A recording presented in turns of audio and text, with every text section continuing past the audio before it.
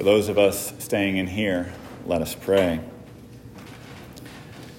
May the words of my mouth and the meditation of all our hearts be acceptable in your sight, O Lord, our strength and our Redeemer. Amen. So, if you've been paying attention the last couple of weeks, the second lesson, the epistle reading has been from 1 Timothy. We don't always have this, right? So if you didn't know, in the Episcopal Church, we use a lectionary. That's a set of readings. It's called the Common Lectionary. So if you go to a Catholic church, a Methodist church, Presbyterian, any kind of main line, you're generally going to hear the same readings. And it's a 3-year cycle. Like I don't get to pick what I preach on. Otherwise, we would never hear the gospel from today, because I don't know that anyone wants to preach on that, which is why we're going to talk about Paul's letter to Timothy. But these come up in a cycle, right? And so these letters to Timothy, they come up once every 3 years. We never hear them again. Like if you show up on Thanksgiving one year, you might hear a piece of Timothy. It's one of the Thanksgiving readings, I think. But otherwise, we get it here and nowhere else. And so I figure we'll spend the next couple of weeks actually talking about these letters. Paul wrote a bunch of letters. Like half the New Testament is attributed to him, and he says a lot of great things in these letters. They generally come down in one of two camps, right? Like Paul, one thing he'll say is we are heirs of unfathomable grace and unimaginable glory. Or he'll, in essence, say, for the love of God, stop being knuckleheads. This is a meme maybe you've seen going around. I think this was a tweet by somebody. That pretty much sums up what Paul has to say. He either praises a community and their faithfulness. He talks us about God's grace and glory and the depth and the riches of what God provides for us. Or he just shakes his head and says, you people, what is going on? I think his letters to Timothy are probably a combo of both. We'll talk next week more about who Timothy was, but basically he was an early follower of Jesus. He went around with Paul. In other letters, Paul will talk about Timothy and I doing this and that. But eventually, Timothy became the bishop of Ephesus, and so he started to work in a local community. He stayed put. And so these letters that Paul writes to him are kind of instructions. Paul usually writes to a community, answering community problems. But in Timothy, Paul is writing to a leader. And so these letters are kind of instruction manuals on how to run a church. Instruction manuals on how to put up with congregants. That's another reason we're going to read it, is so y'all can hear what I have to put up with. No, just kidding. No, but Paul's writing here about people who are living in uncertain times, people who are trying to figure out. It's hard to try to be a community, right? We all come at it with our own personalities, with our own quirks, with our own priorities, and then we come together to worship, we come together to fellowship, we come together to help be the body of Christ, and sometimes it's harder than others, right? And so Paul doesn't sugarcoat it. Paul's pretty honest in this letter to Timothy. He talks about there's going to be some people who want to fall prey to false teaching. A lot of the first part of 1 Timothy is about that. Be wary of people coming with their own objectives, right? And then there's other parts where Paul talks about people are going to be out to get you. People are going to fall prey to greed, envy. Right? All these things that Paul talks about, all things of the human condition. Paul's brutally honest that it's hard to do this in community. And not just living in community, Paul's also honest about life, right? Life is hard. Paul talks about personal, individual struggles that folks have, both people who want to be leaders in churches, but also folks who are part of the community. The life's hard, all of it. So Paul writes to that. Right? I said we've picked up these last couple of weeks in Timothy. When you have a lectionary, sometimes it just skips big chunks. And so I think 2 weeks ago we read from the opening of 1 Timothy. Last week we read like 1 Timothy 2 or 3, I forget. And then we skip a whole bunch of chapters. Right? And one of the things we skipped, I think, is one of the most beautiful encapsulations of the gospel that was put in words. Because if you think about Paul's writing to this community of knuckleheads, Paul's writing to this community who's struggling, Paul's writing to this community who has false teachers trying to come in, Paul's writing to this group led by Timothy who are trying to make their way forward when life is really hard. And one of the things we never hear on a Sunday, which is a shame, is from chapter 4, verse 10. Paul writes, "For to this end we toil." Paul's saying, for all of this, putting up with greed and envy and our own selfishness and the brokenness of others, for all of this we toil, because we have our hope set on the living God, who is the Savior of all.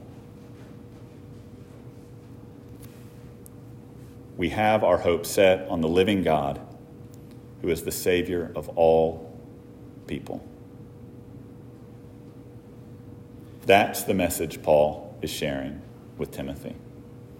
That's the message Paul is sharing with us. In the midst of the toil, in the midst of the heartache, in the midst of the suffering, in the midst of everything we're going through as a community, everything we're going through as individuals, in the midst of all of this, we have our eyes set.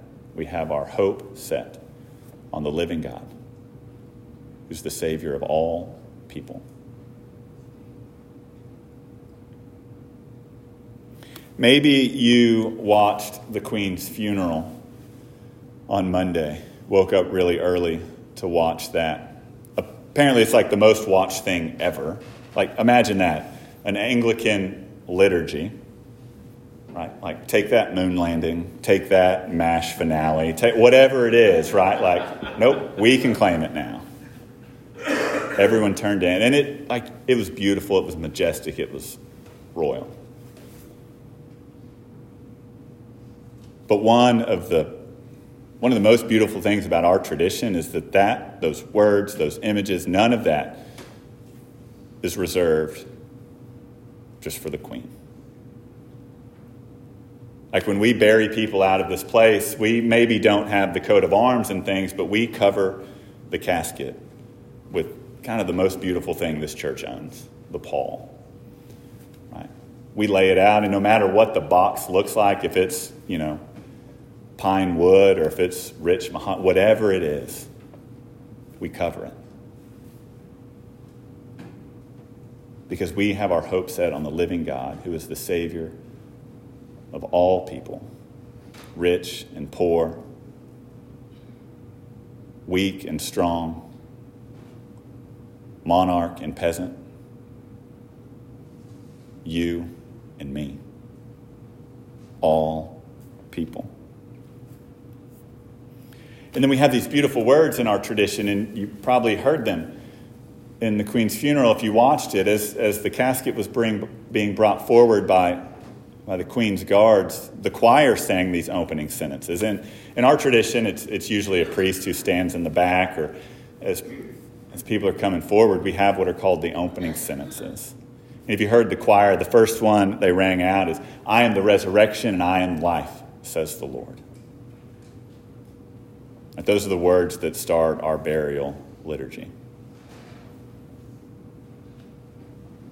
You'll hear those in our services as well.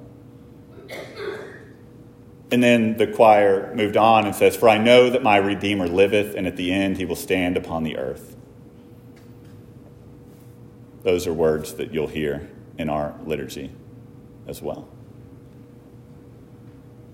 But then there was another opening sentence that was used in the Queen's burial service. Right? They used the 1662 Book of Common Prayer. Right? We used the 1979. If you want to know all of that, come to my Rector's Forum in a couple of weeks. You'll learn all about the Book of Common Prayer. We trace our ancestry to that, but they used this older book, and this older book has another line in there. It has another opening sentence. You won't hear this in our burials. But the choir sang out, "We brought nothing into this world, and it is certain we can carry nothing out." That's from 1 Timothy. We heard that read this morning. We brought nothing into this world, and it's certain we can carry nothing out. In that sentence, we proclaim the gospel truth that everyone stands equal before God. No matter what has happened in your life, no matter what you came into, if you came into this world with a royal lineage, or if you came into this world with not much to your name, no matter what you've done with your life, no matter if you ruled over countries or conquered countries or laid claim to things that weren't yours, all the things that monarchs tend to do. Whether you did all of that, whether you just tried to live a simple life of faith.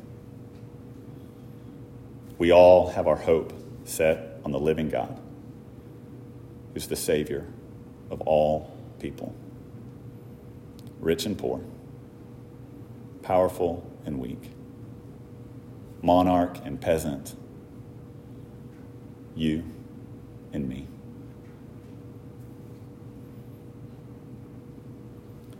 So I can't help but think, as the queen because she helped prepare this, everything that happens there, she had a hand in. And so as she was talking about planning this burial liturgy, I can imagine her thinking about what are these words that the people are going to be saying or singing or thinking about when her reign is done, when everything she accumulated in life, like the crown and the scepter and the things that were sitting on her casket, a couple weeks ago, those meant something.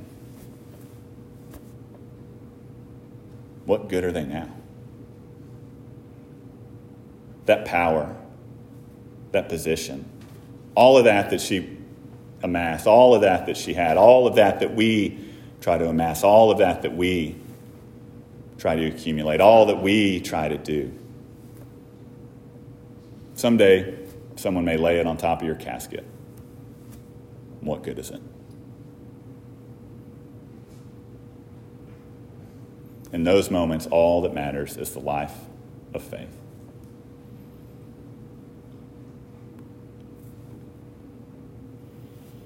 What matters for her and for you and for me is that we live this life of faith regardless of our circumstances. That is our hope in the living God, who is the Savior of all people.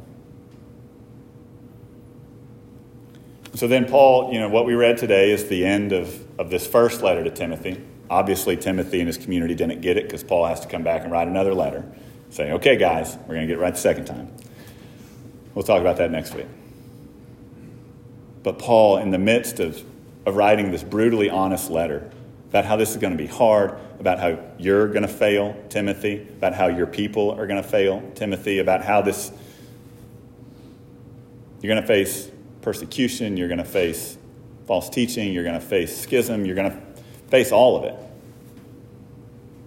And in the midst of us receiving this letter and whatever we're facing,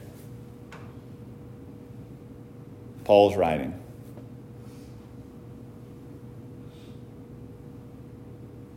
saying at the end, what matters is that we endure. That letter comes up a bunch. That word comes up a bunch in these letters to Timothy, this idea, endurance, endure.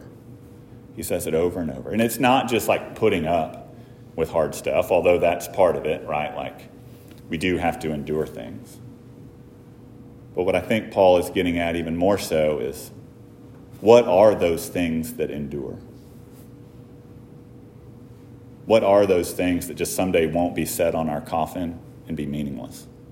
What are those things that endure? So after Paul spends 6 chapters of saying you're going to face this and this and this, it's going to be hard, you're going to hate each other sometimes, and you're going to try to figure it out, Paul then closes with this encouragement. But as for you, children of God, shun all worldly things. Pursue righteousness, godliness, faith, love, gentleness, endurance. So in the midst of this letter warning people about what's to come, Paul closes by telling folks, focus on what matters. Focus on what's essential. Focus on what endures.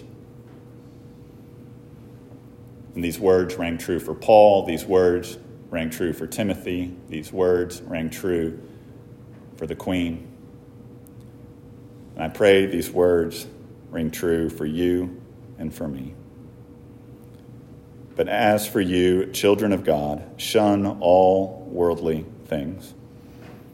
Pursue righteousness, godliness, faith, love, gentleness, endurance. Fight the good fight of the faith. Take hold of the eternal life to which you were called. Amen.